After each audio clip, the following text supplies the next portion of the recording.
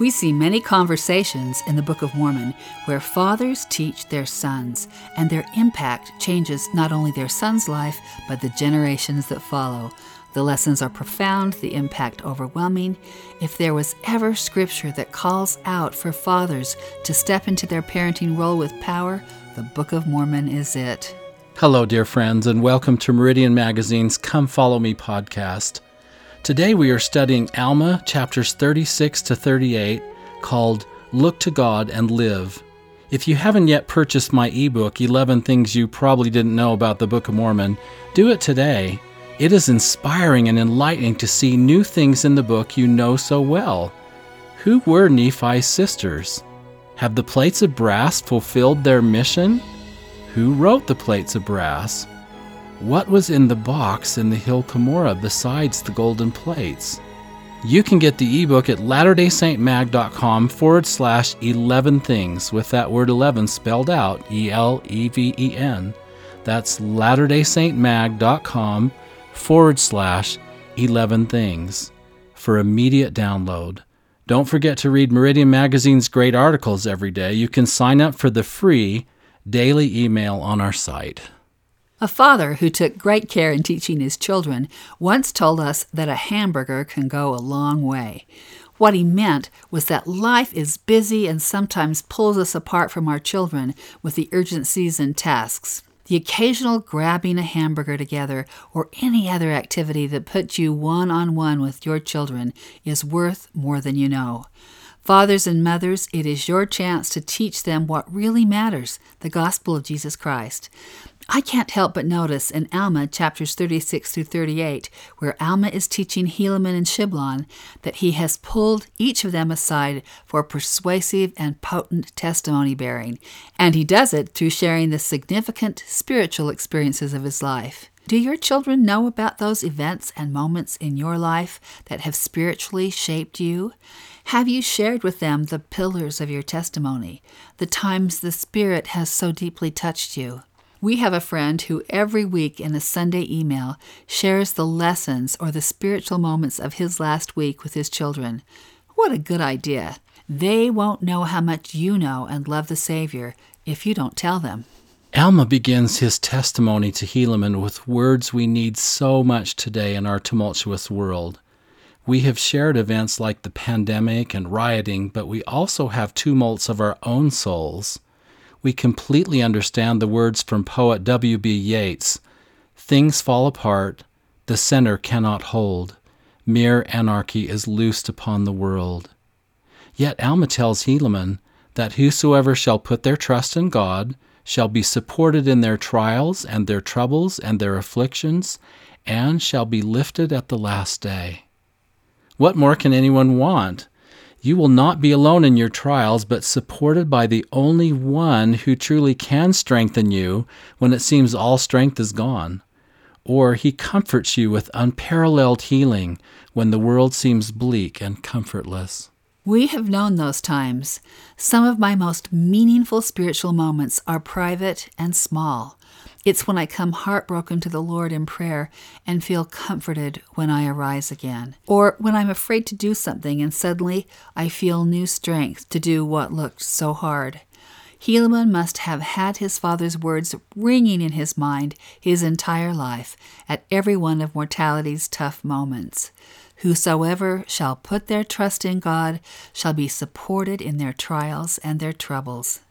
Scott, you texted me a thought from Elder Neil L. Anderson just yesterday morning that rings with this same kind of assurance.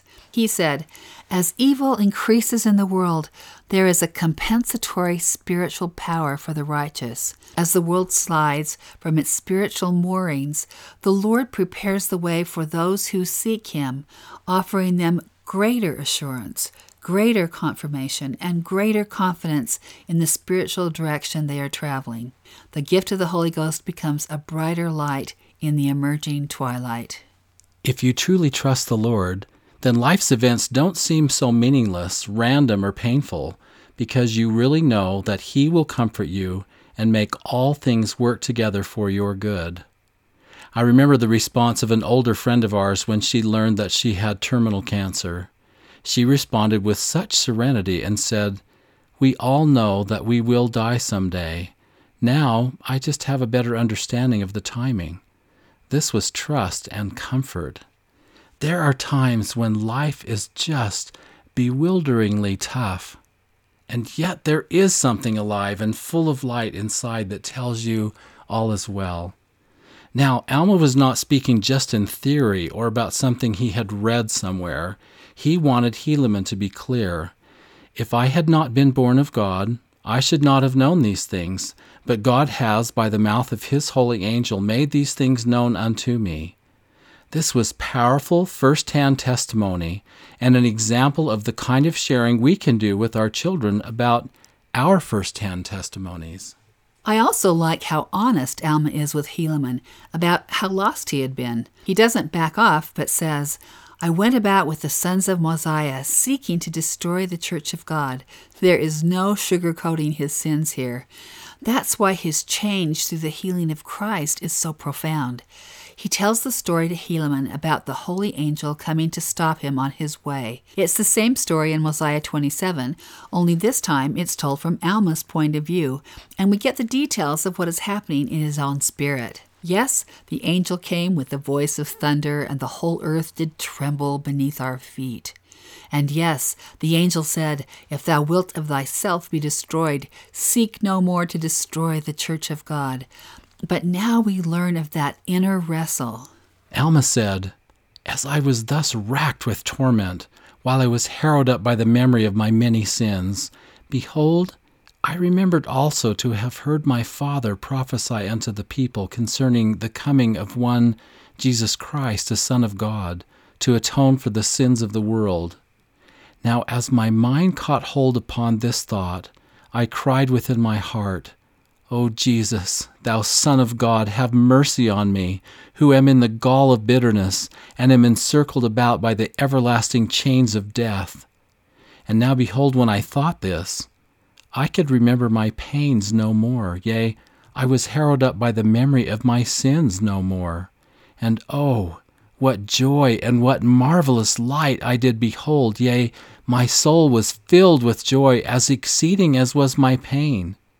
Yea, I say unto you, my son, that there could be nothing so exquisite and so bitter as were my pains. Yea, and again I say unto you, my son, that on the other hand there can be nothing so exquisite and sweet as was my joy.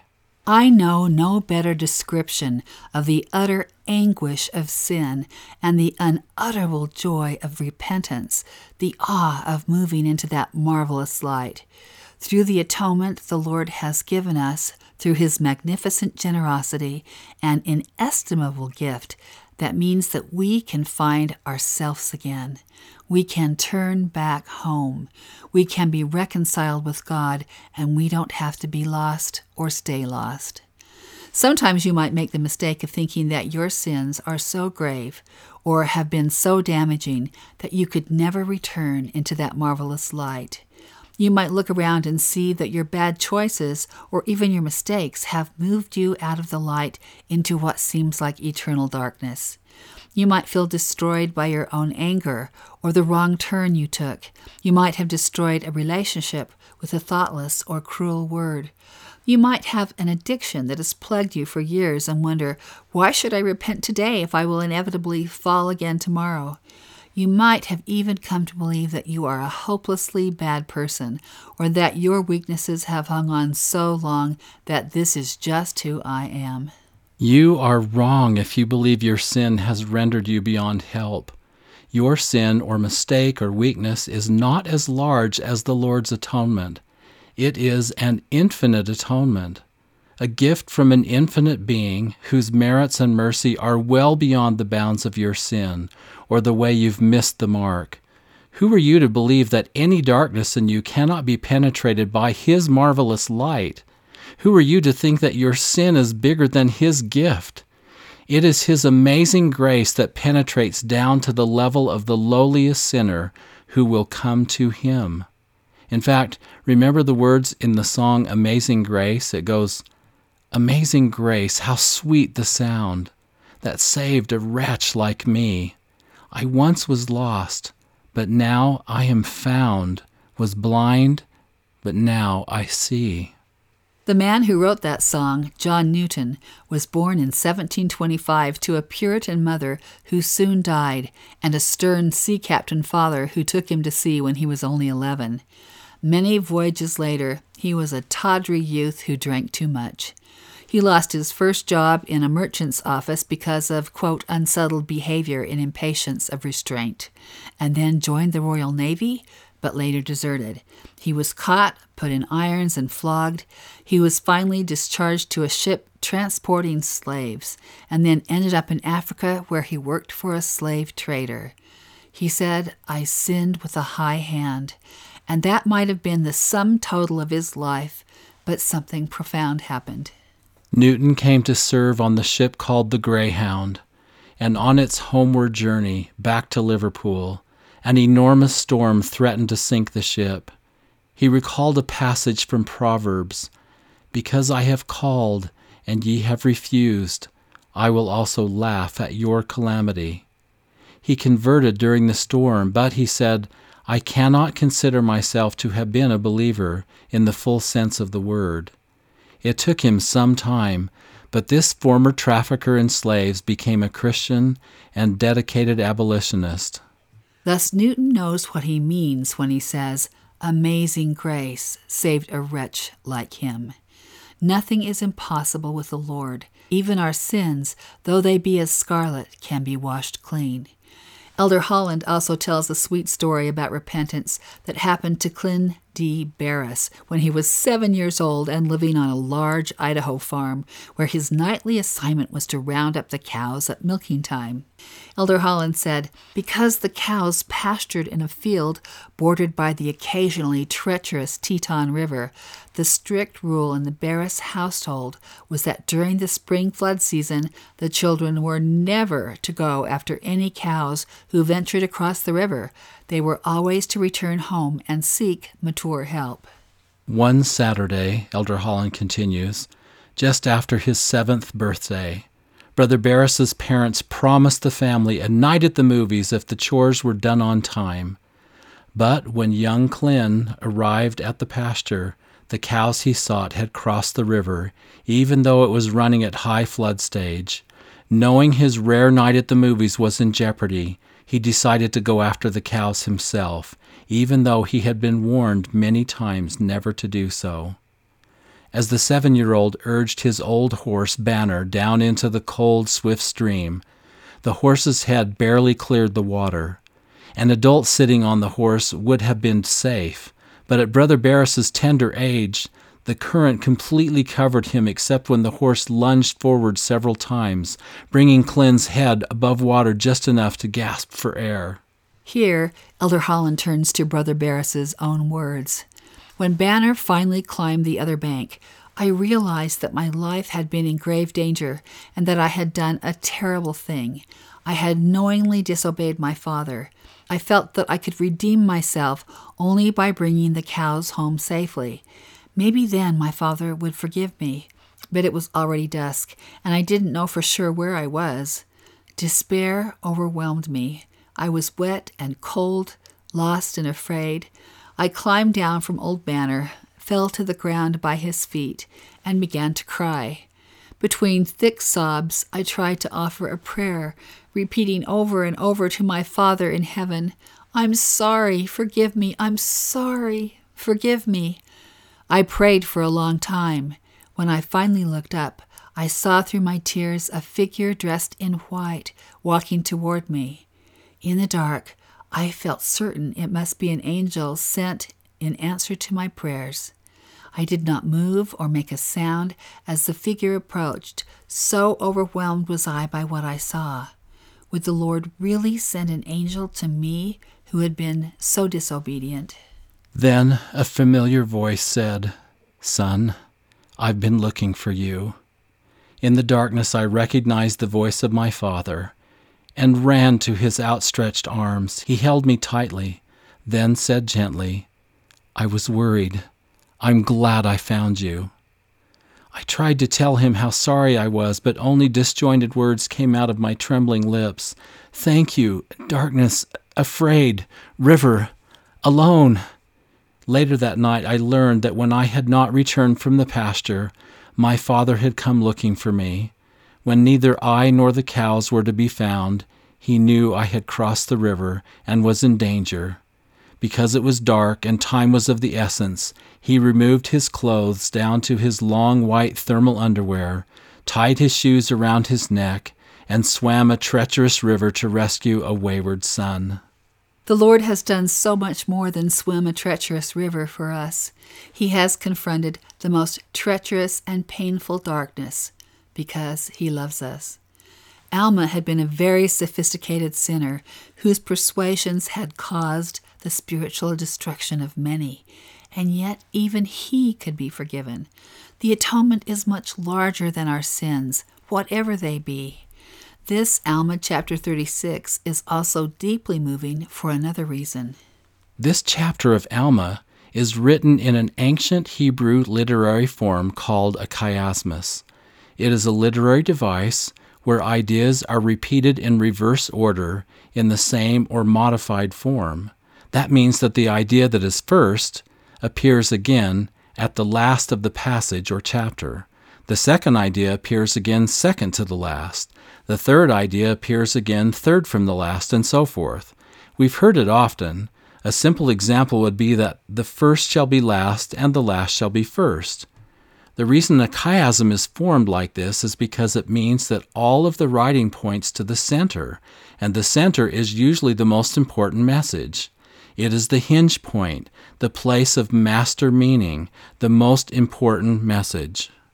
In Alma 36, the center is this in verses 17 and 18, where Alma says, I remembered also to have heard my father prophesy unto the people concerning the coming of one Jesus Christ, a Son of God, to atone for the sins of the world. Now, as my mind caught hold upon this thought, I cried within my heart, O Jesus, thou Son of God, have mercy on me, who am in the gall of bitterness, and am encircled about by the everlasting chains of death.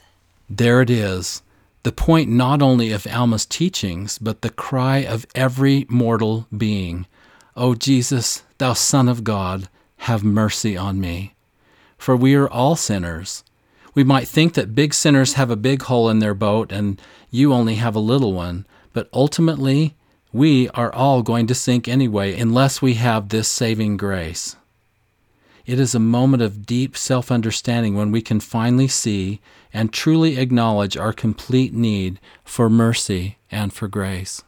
If you check online for the chiasmus in Alma 36, you will be able to find it, and it will give you added appreciation for the reality that the Book of Mormon is an ancient book. Hebrew chiasm is found in Hebrew biblical scripture, but it is also found in the Book of Mormon. In fact, it was discovered to be in many places in the Book of Mormon over 50 years ago when in the early morning hours of August 16, 1967, a young missionary in Regensburg, Germany named John W. Welch awoke with a thought playing in his head. He had been with a companion to an academic lecture where he had first learned about this ancient Hebrew literary form called chiasmus. The thought that he couldn't shake that morning was, if chiasmus is evidence of Hebrew style in the Bible, it must be evidence of Hebrew style in the Book of Mormon. And there it was. Many sections and scriptures in the Book of Mormon are chiasms, and these are just another mark of the authenticity of this great book. Joseph Smith could not have known about chiasm nor consciously put them in, but the Book of Mormon has many. So the center or heart of Alma chapter 36 is, O Jesus, thou Son of God, have mercy on me, who am in the gall of bitterness and am encircled about by the everlasting chains of death. It is the message, not just for Alma, but for all of us. Without the atonement of Jesus Christ, our situation would be completely impossible. This gift saves us from what hurts us the most, our own weaknesses and sins. Nobody sabotages us as much as we sabotage ourselves. What pains us most is not what somebody else has done to us or what we think life has done to us. It is what we've done to ourselves. We can understand more about the meaning of sin as it is described in the New Testament by looking at the original Greek. The word that is translated as sin is hamartia. It means to miss the mark, to err or be mistaken, to miss or wander from the path of uprightness and honor. It means to do or go wrong or to wander from the law of God and violate His law. You can see that sin, then, is a wide spectrum of thoughts and ideas, everything from deliberately rebelling against God to simply missing the mark or to be mistaken. Because no unclean thing can dwell in the presence of God, we are separated from Him by a wide variety of weaknesses. And He is willing to heal them all and move us into that marvelous light. There is no limitation on His capacity to reach down to where we are and lift us to Him, if we are willing. Elder Theodore M. Burton once gave a stunning talk at BYU called The Meaning of Repentance, where he said that part of his responsibility as the general authority was to consider applications from transgressors to be readmitted into the church and to restore their priesthood and/or temple blessings. He said, "Many times a bishop will write, 'I feel he has suffered enough.' But suffering is not repentance. Suffering comes from lack of complete repentance. A stake president will write, 'I feel he has been punished enough.' But punishment is not repentance. Punishment follows disobedience and precedes repentance. A husband will write, 'My wife has confessed everything.' But confession is not repentance. Confession is an admission of guilt that occurs as repentance begins. A wife will write, 'My husband is filled with remorse.' But remorse is not repentance. Remorse and sorrow continue because a person has not yet fully repented. But if suffering, punishment, confession, remorse, and sorrow are not repentance, what is repentance?" To describe what repentance is, Elder Burton explored the Hebrew word from the Old Testament for repentance, which is shub. Elder Burton said, "When a person despairs and says, 'There is nothing left for me, all hope is gone, I can't be forgiven, what purpose is left in life, I might as well be dead,' God instructs the watchman on the tower to say unto them, 'As I live, saith the Lord God, I have no pleasure in the death of the wicked, but that the wicked,'" and this is shub, which means turn away, "that the wicked turn from his way and live," and this is another shub, turn ye from your evil ways, for why will ye die, O house of Israel?" Elder Burton continued, "I know of no kinder, sweeter passage in the Old Testament than those beautiful lines. Can you hear a kind, wise, gentle, loving Father in heaven pleading with you to shub, or turn back to Him, to leave unhappiness, sorrow, regret, and despair behind, and now turn back to your Father's family, where you can find happiness, joy, and acceptance among His other children? In the Father's family, you are surrounded with love and affection. That is the message of the Old Testament, and prophet after prophet writes of shub, which is that turning back to the family of the Lord, where you can be received with joy and rejoicing. There is an implicit message there that we in the family of Jesus Christ ought never forget. We must receive the former transgressor back into this family with open arms and comfort and bless him for making the change. Elder Burton continued, "That is what Isaiah had in mind when he wrote, 'Seek ye the Lord while he may be found, call ye upon him while he is near. Let the wicked forsake his way, and the unrighteous man his thoughts, and let him shub, or return unto the Lord, and he will have mercy upon him, and to our God, for he will abundantly pardon, if he will only shub,' which is return." Shub means to restore the pledge. Elder Burton said, "To restore the pledge means to renew one's covenant with the Lord. Forget all excuses and finally recognize fully exactly what you've done. Don't say, 'If I hadn't been so angry, if my parents had only been more strict, if my bishop had only been more understanding, if my teachers had only taught me better, if it hadn't been so dark, if I hadn't been so hungry, If the stake president had only helped me to understand, etc., etc., etc. There are hundreds of such excuses, none of which matter much in the final analysis. One thing we should remember, Elder Burton continues, is that the Lord does not punish us for our sins. He simply withholds His blessings, and we punish ourselves. The Scriptures tell us again and again that the wicked are punished by the wicked. A simple illustration can show how easily that is done. If Mother tells me not to touch a hot stove because it will burn and hurt me, she is only stating the law. If I should forget or deliberately touch that hot stove, I would be burned. I could cry and complain of my hurts, but who would be punishing me? Would it be Mother or the hot stove? I would be punishing myself. Even after my finger healed, I would have to remember the law, for every time I would touch that hot stove, I would be burned again and again until I could learn to obey the law.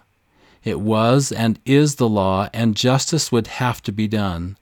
This illustration, however, disregards the important element of mercy, which you hear in these scriptures. To Ezekiel, none, not even one of his sins that he hath committed shall be mentioned unto him. He hath done that which is lawful and right, he shall surely live. To Isaiah, I, even I, am he that blotteth out thy transgressions for mine own sake, and will not remember thy sins. What extraordinary mercy our God has. It is not surprising, then, that this message also rings in Alma's talk with his son Shiblon. He says, "And now, my son, I have told you this that ye may learn wisdom, that ye may learn of me that there is no other way or means whereby man can be saved, only in and through Christ. Behold, he is the life and the light of the world." That is so clear. No other way. Christ is the only way. People would have you believe that there are many roads to salvation. Sometimes salvation, or heaven, is described as the middle of a wheel that has many spokes that lead in, all going eventually to the same place. That is a false image. Christ is the only way whereby we can be saved. The Lord has given commandments that lead us home. People would like to think instead that they have better or even more compassionate ideas. Other ideas are simply false roadmaps that lead you from one detour to another until you end up nowhere, alone and still far from home. In Alma 37, Alma entrusts the Nephite records and the plates of brass to Helaman, and he seeks to impress deeply upon his mind the importance of these records. He notes, for example, "Behold, it has been prophesied by our fathers, that they should be kept and handed down from one generation to another, and be kept and preserved by the hand of the Lord, until they should go forth unto every nation, kindred, tongue, and people, that they shall know of the mysteries contained therein." That is an enormous responsibility. It is the wisdom of God that these records be carefully guarded and cherished, that, as Alma says, they retain their brightness and mighty influence for good. This is how the Lord doth confound the wise and bringeth about the salvation of many souls. Using the plates of brass was how Ammon and his brethren brought about the conversion of the Lamanites. This is the moment that Alma teaches Helaman and all of us a big lesson about small things. He says, "And the Lord God doth work by means to bring about his great and eternal purposes. And by very small means the Lord doth confound the wise, and bringeth about the salvation of many souls. And now it has hitherto been wisdom in God that these things should be preserved. For behold, they have enlarged the memory of this people, yea, and convinced many of the error of their ways, and brought them to the knowledge of their God unto the salvation of their souls." Alma returns to the theme of the importance of small things a few verses later as he talks about how the Liahona led their fathers through the wilderness. And it did work for them according to their faith in God. Therefore, if they had faith to believe that God could cause that those spindles should point the way they should go, behold, it was done. Therefore, they had this miracle and also many other miracles wrought by the power of God day by day. Nevertheless, because those miracles were worked by small means, it did show unto them marvelous works. They were slothful and forgot to exercise their faith and diligence, and then those marvelous works ceased, and they did not progress in their journey.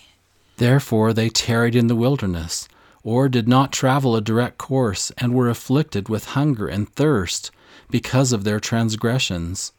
And now, my son, I would that ye should understand that these things are not without a shadow.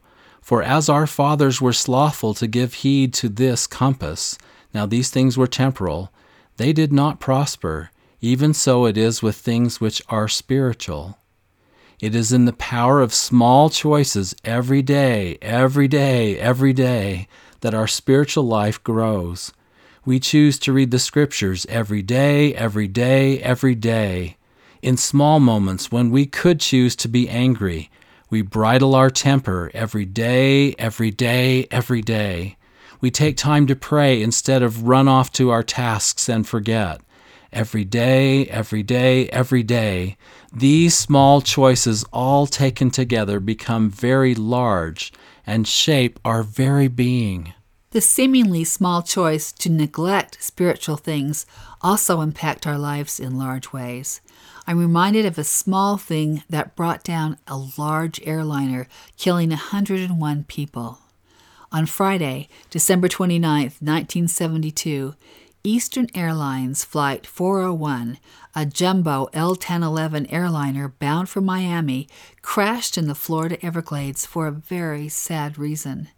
The flight had been uneventful until it approached the Miami International Airport. Then Bob Loft, an experienced and veteran pilot, ordered the landing gear lowered, but an indicator light failed to confirm that it was down and locked. The cockpit radioed the tower. "It seems like we're going to have to circle. We don't have a light on yet," the Orlando Sentinel reported. The jet circled west over the Everglades at 2,000 feet as the cockpit crew spent the final 4 minutes fixated on whether the problem was a burned-out $12 bulb or a faulty landing gear. It's unclear how, but Bob Loft, or First Officer Albert Stockstill, accidentally bumped the automatic pilot throttle, switching it off. The Lockheed L-1011 began descending. No one in the cockpit noticed. By 11:41 p.m., Captain Loft, satisfied the bulb was the culprit, advised the tower they were coming in, returning his attention to flying the plane. But it was too late. "We did something to the altitude," Stockstill warned. "Hey, what's happening here?" Loft said as he frantically pulled up while banking to the left in a futile attempt to rescue Flight 401. Because the automatic pilot throttle had been accidentally switched off while they focused on that $12 landing light when they thought they were at 2,000 feet, they were actually on a dive crashing into the Everglades. The jumbo jet disappeared from the air controller's radar screen at 11:42 p.m. Suddenly, there was a jarring pull to the left as the wings sliced into the ground. The lights went out and a ball of fire raced down the cabin. The jet went into a horizontal cartwheel, slamming down and breaking into several large sections, with each spinning across the slick terrain 18 miles west of Miami International. Then silence. Everything stopped moving. It was all because of a little thing. Everyone in the pilot's cabin was frantically focused on the landing gear light, and no one saw that the automatic pilot throttle had been accidentally turned off. So, small things. We build our lives on small things, or lose our lives often just by small distractions that take us away from our spiritual goals. We follow the Liahona through our wilderness, or we wander on our own because we are too lazy to put in the prayer energy to receive direction. We choose to be blind instead of receive revelation. Now in Alma 37, Alma has warnings for his son about the plans of the secret combinations and tells Helaman Therefore ye shall keep these secret plans of their oaths and their covenants from this people. We have much to say about secret combinations, which we will talk about in future podcasts. That's all for today. We're Scott and Maureen Proctor, and this has been Meridian Magazine's Come Follow Me podcast.